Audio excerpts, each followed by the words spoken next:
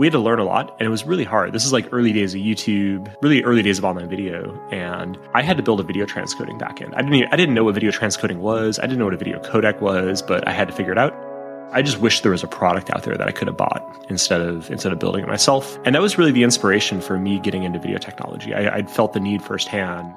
There's so much work that goes into software development to make software easier, but it's still fun to dig into like a really, really complex problem. Part of what makes video so hard is that it's actually not one hard problem. It's like 7 or 8 hard problems that all have to work together to make a video play. My name is Jon Dahl. I'm the co-founder and CEO of Mux.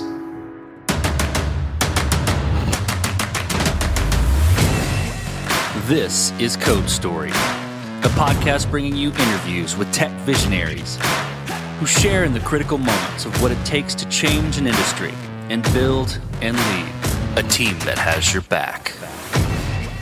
I'm your host, Noah Labhart, and today how Jon Dahl created the Developers API, enabling them to build streaming online video.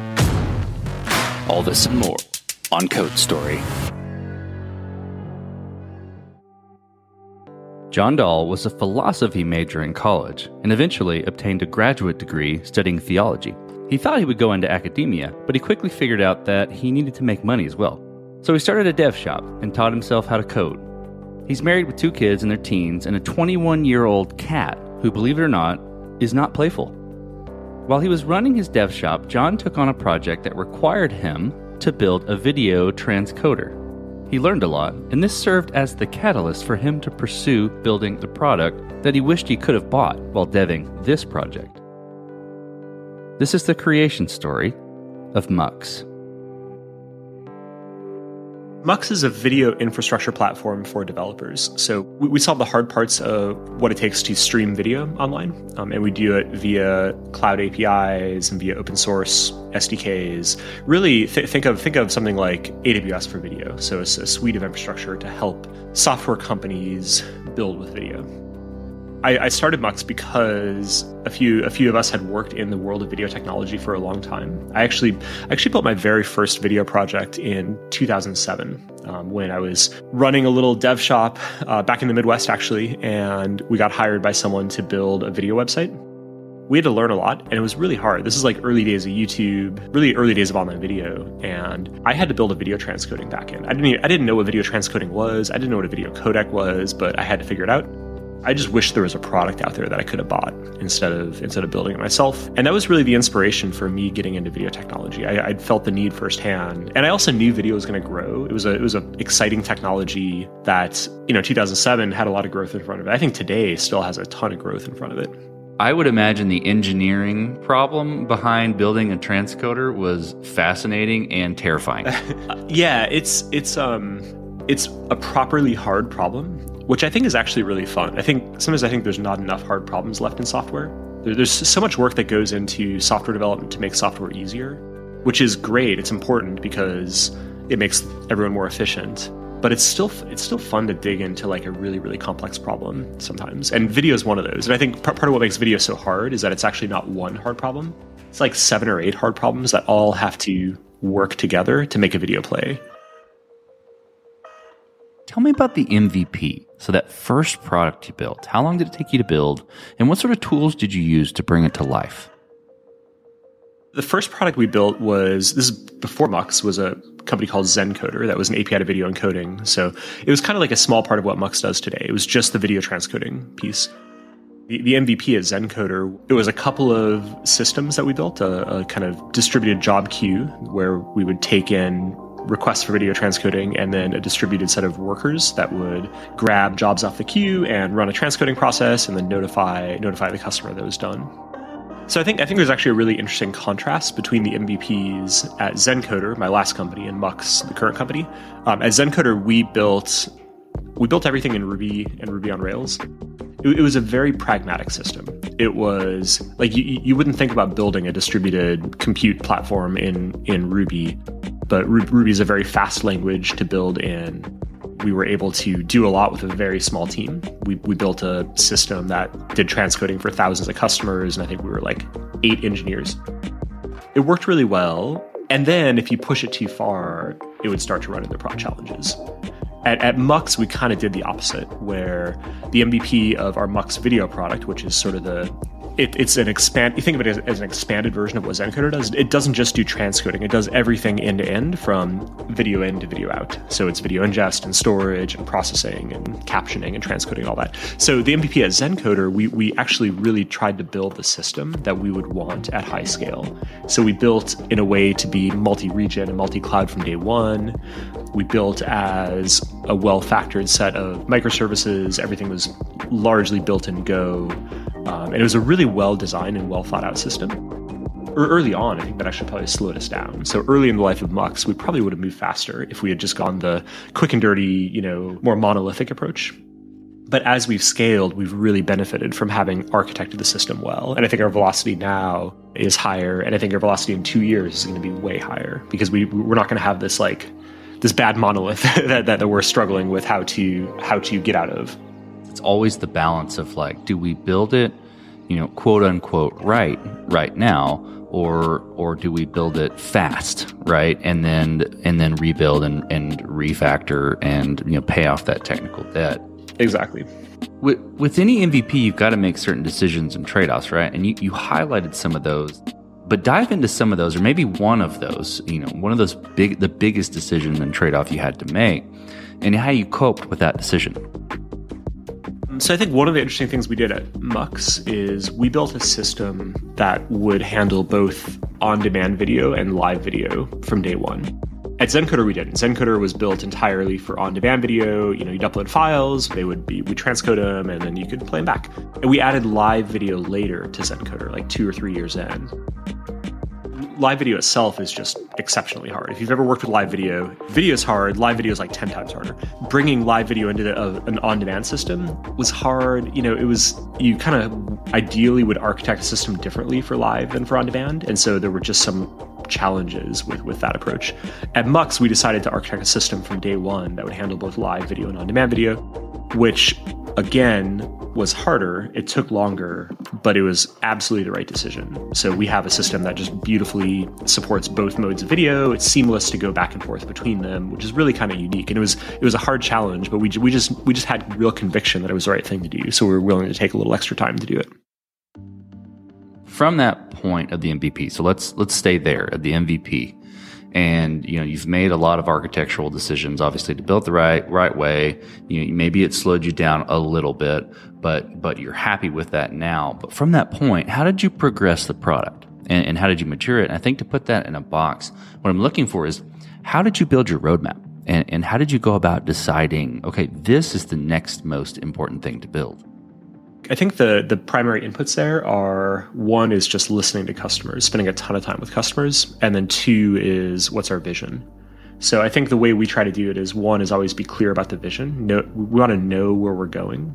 What do we want this thing to look like in 5 years? What are really important, competitive strategic advantages that we want to have? So identifying those, and then on the other side, spending a lot of time with customers, understanding their workflows, understanding what they're trying to accomplish. I think those are the main inputs. And then even within there, sequencing is hard. For a product like ours, at least, sequencing is one of the more challenging things because there's a lot of things that we want to do. So I think it's just sort of being pragmatic and making good decisions about what do most people need, what's a must-have versus nice to have. Sometimes people will ask for things, but they don't really want it.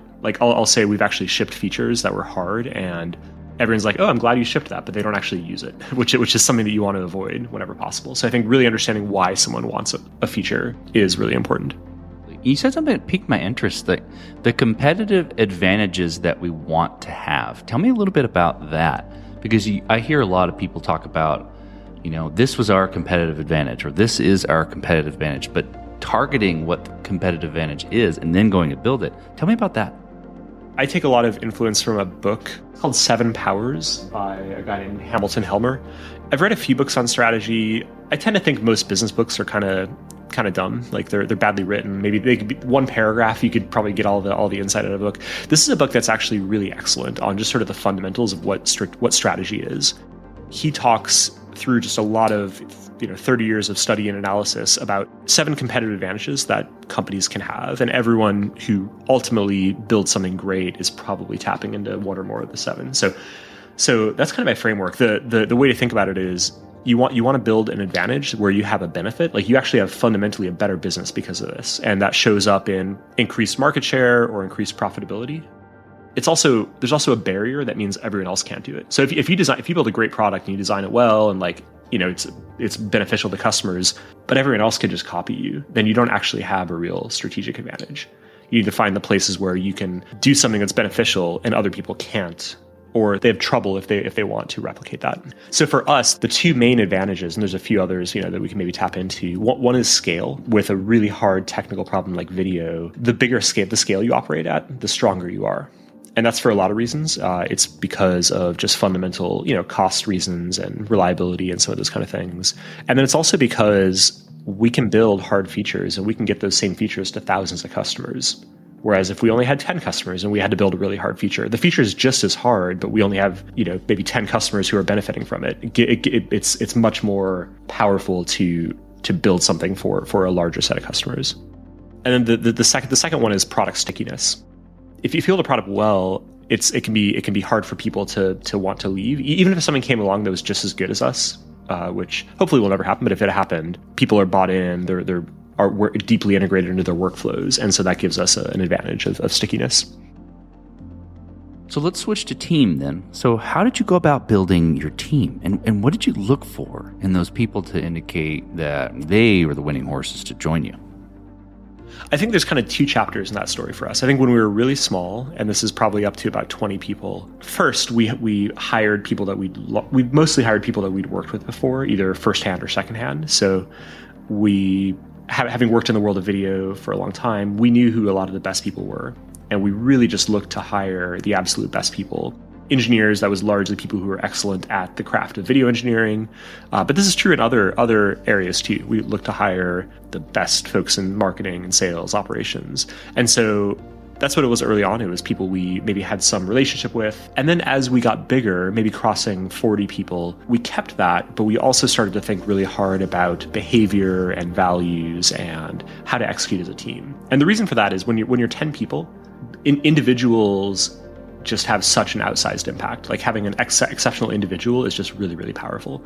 But once you get bigger, you actually care a little bit less about the individuals and you care more about how well the teams function, how well people work together.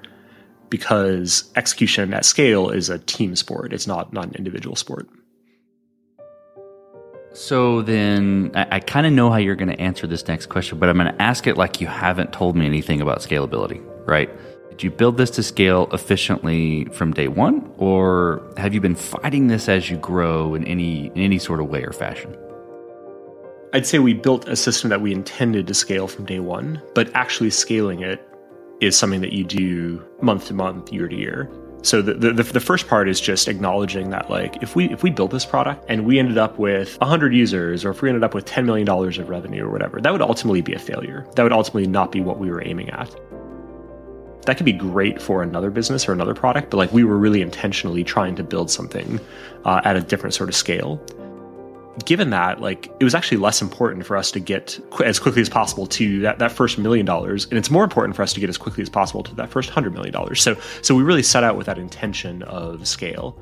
But then actually scaling it, like people in software talk about premature optimization, and there is some truth to that. You can't actually fully optimize until you've actually run something in the wild. Like you don't know necessarily what the bottlenecks are going to be or what the issues are going to be that you run into. You can design by avoiding the things that you know would be scale challenges, but you only find some things by actually doing it. So as you step out on the balcony and you look across all that you've built, what are you most proud of?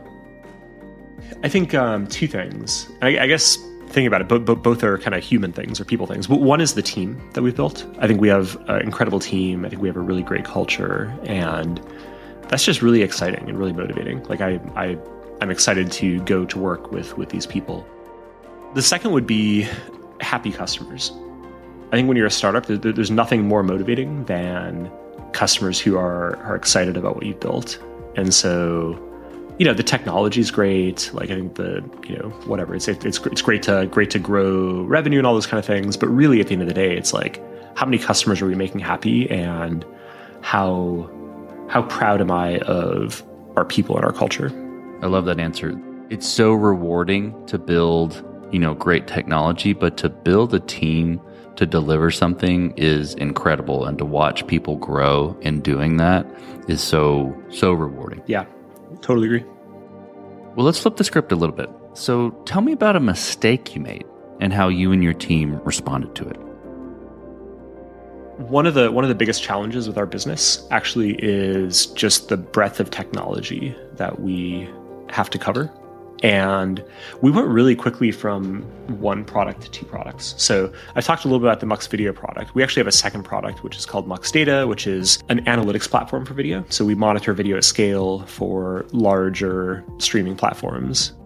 We've been the streaming analytics for like the live stream for 3 Super Bowls and things like that. We do billions of video streams a month. So these are both really hard problems, actually. Streaming video and also video analytics. And we were about 10 engineers when we had both products, or when we built both products. And so I think we did it for a reason. I don't know that I would actually change that decision, but maybe just the challenge or the mistake there would be how wide of a footprint that was for those hard problems. So there was about a year where we actually didn't ship a lot of forward features. Like we were just scaling things. We were just like optimizing these systems, keeping the lights on in some cases.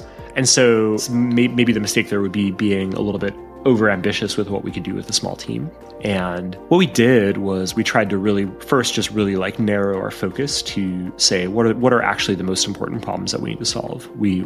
We can't do everything, and actually we can't do that much with a 10-person team at this point.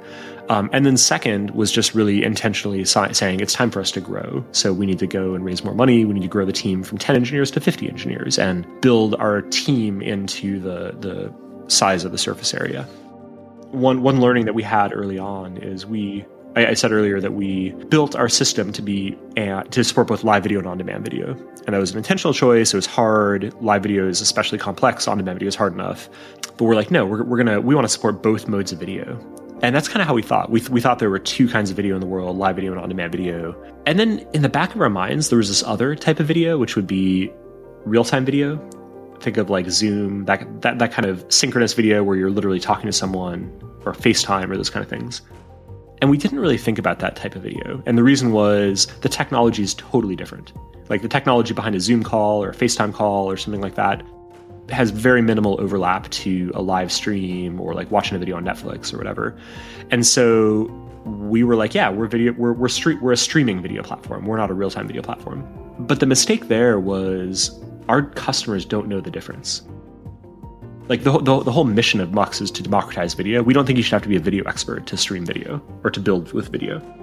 We don't think developers should have to know the difference between WebRTC and HLS, or between video delivered with a CDN or with stun and turn servers. So it was a learning just by having customers ask us over and over, hey, why don't you support real-time video? And like we know the answer because we're the technical experts, but the customers don't know the answer. So we realized if we actually want to be a video platform for developers, and if we actually want to democratize video, then we have to expand our footprint to real-time video as well, even though it's technically different, even though it's another hard problem. It's the only way we can really live into our mission. So what does the future look like for the product and for your team? So this year there's a big focus on launching a few new products. So we are launching real-time video that just has launched this month in May. And we are launching a video player and a video studio, which is a way of running a live stream or capturing video in the browser. So you can actually build an application around, like a web application around capturing video. So we're kind of expanding the surface area of the product a bit more this year. The next step after that, now that we've done that expansion, is really just going to be going deep into hardening the infrastructure and scaling, focus on quality of the video, the quality of experience, and the global performance, just sort of those core attributes of like security and performance and scale and reliability that are just so important for an infrastructure platform. So that's a lot of what we're doing on the product side this year. For the team, we're growing. We're distributed at this point, so we're about half the company's Bay Area, half is not. And we have a growing office in London which is our European presence. So keep growing across the board, different teams, different locations. Exciting times. Product launches, just having live video, that's really great. Super excited about that. I'm curious about your experiences on remote versus in-office teams. Tell me about your perspective there. Obviously, you have a distributed team, but tell me a little bit about that. Yeah, we started off being office-centric culture, and we were a little dogmatic there. We were actually for the first couple of years, we were like, we want everyone to be in the same office, which has advantages. It has advantages in terms of building relationships with your team and communication, those kind of things. But even before the pandemic, we started hiring remotely. So we hired, our first step was to hire in London. So we hired a great lead of a European team, just because we have a lot of customers in Europe. And then we found a couple of great people who we just couldn't say no, even though they lived in Portland and Minneapolis and elsewhere. And so we started growing in different locations. We had one team member move to Tahoe, and then the pandemic hit, and we just really decided to lean into distributed work. And so it's actually gone well, I think. I think there's obviously pros and cons to both approaches. One of the advantages of distributed work is you have to work that way at scale anyway. Like when you're 20 people, you really can sit around a table and you really can work that closely. When you're 200 or 2,000, you can't. And you have to lean into some of the ways of communicating asynchronously, communicating through writing, finding ways of really intentionally building relationships as opposed to letting them just happen accidentally around a cup of coffee. I think the biggest con is not everyone knows each other quite as well. But even there are ways to work on that. And so we really focus on travel, bringing people together, offsites, virtual events as well, which were really fun at the beginning of the pandemic, but kind of lost their charm maybe for some of us, maybe a year in, but can still be important. Well, let's switch to you, Jon. Who influences the way that you work? Name a CEO, CTO, and architect, really any person you look up to and why. So I think my earliest influence would have been the Y Combinator community, Paul Graham and others. So I read Paul Graham's essays in 2006. We did Y Combinator for actually both companies, both for ZenCoder in 2010 and Mux in 2016. And I think that there's a lot of great startup wisdom. Focus on customers. I think the YC mantra of make something people want is just super simple, but it's kind of brilliant. I think another early startup influence was a guy named Steve Blank. If you've heard of the lean startup movement, he kind of started it. So someone else popularized that term, but he kind of started it.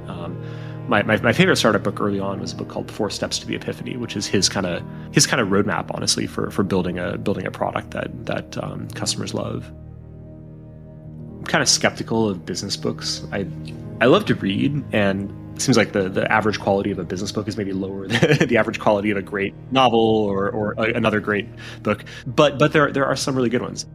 I think my favorite author there is a guy named Patrick Lencioni, who his most famous book is 5 Dysfunctions of a Team, which is just a really excellent book. It's an excellent model for team health and building productive, healthy teams. And a lot of other stuff he writes is really good. And it's largely focused on building a healthy company as a way of building a successful and productive company. So we talked about a mistake earlier, but a little bit different spin. If you could go back to the beginning, what would you do differently? Or where would you consider taking a different approach? There's a really interesting thing where when we started the company, there are 3 core products that we wanted to build. We wanted to build video analytics, we wanted to build video streaming, and we wanted to build a video player. And now, 6 years in, we've built all 3.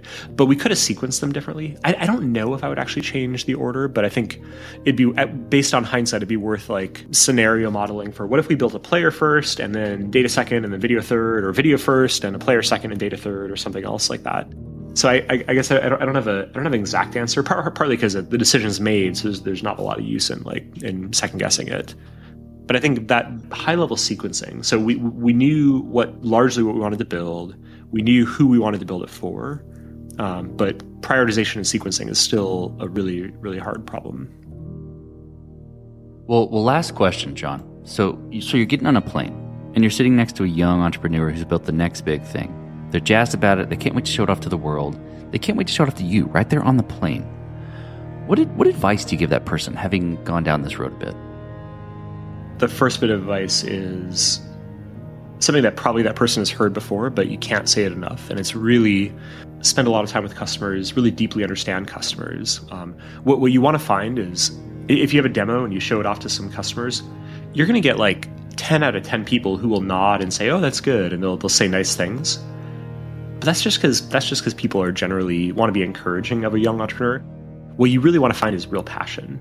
You don't want someone to say, "Oh yeah, that looks good." You want someone to say, "That would change my life. Can I buy it tomorrow? I've built an awful workaround for this problem, and this would be so much better." You really want to find passion, and so actually spend time with customers, but also spend time with customers with self-critical eye. Make the customers convince you that what you're doing is the right thing. And I think that lens will help you find the real hard problems and the real things they need. And then maybe on a personal level, I'd say also make sure that you're scaling yourself. If you're a startup founder, you have to do really different things when you're one person or 5 people or 20 people or 100 people or I assume 1,000 people, although I'm not there. And your ability to grow to the next stage is really impactful for the business. So invest in yourself, invest in your learning, make sure that you are able to scale along with the company. Fantastic advice, Jon. Well, Jon, thank you for being on the show today. Thank you for telling the creation story of Mux. Yeah, thank you. And this concludes another chapter of Code Story. Code Story is hosted and produced by Noah Labhart. Be sure to subscribe on Apple Podcasts, Spotify, or the podcasting app of your choice. Support the show on patreon.com/codestory for just $5 to $10 a month. And when you get a chance, leave us a review. Both things help us out tremendously. And thanks again for listening.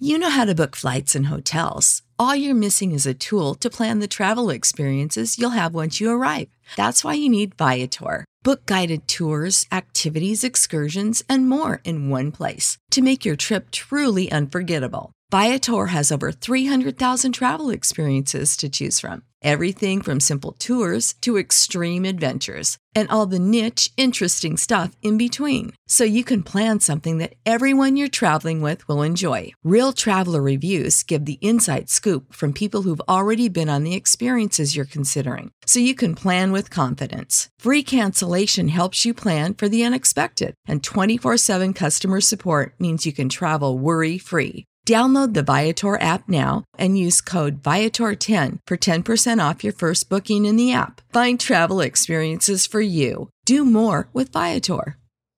Save big money when you start your next project today at Menards. Check out our great selection of garage and utility lighting options. In stock, ready to take home today. We carry everything to help you illuminate whatever project you're working on. Shop garage and utility lighting products in store at your nearest Menards. You can also view all of our entire selection of lighting options today on Menards.com. Save big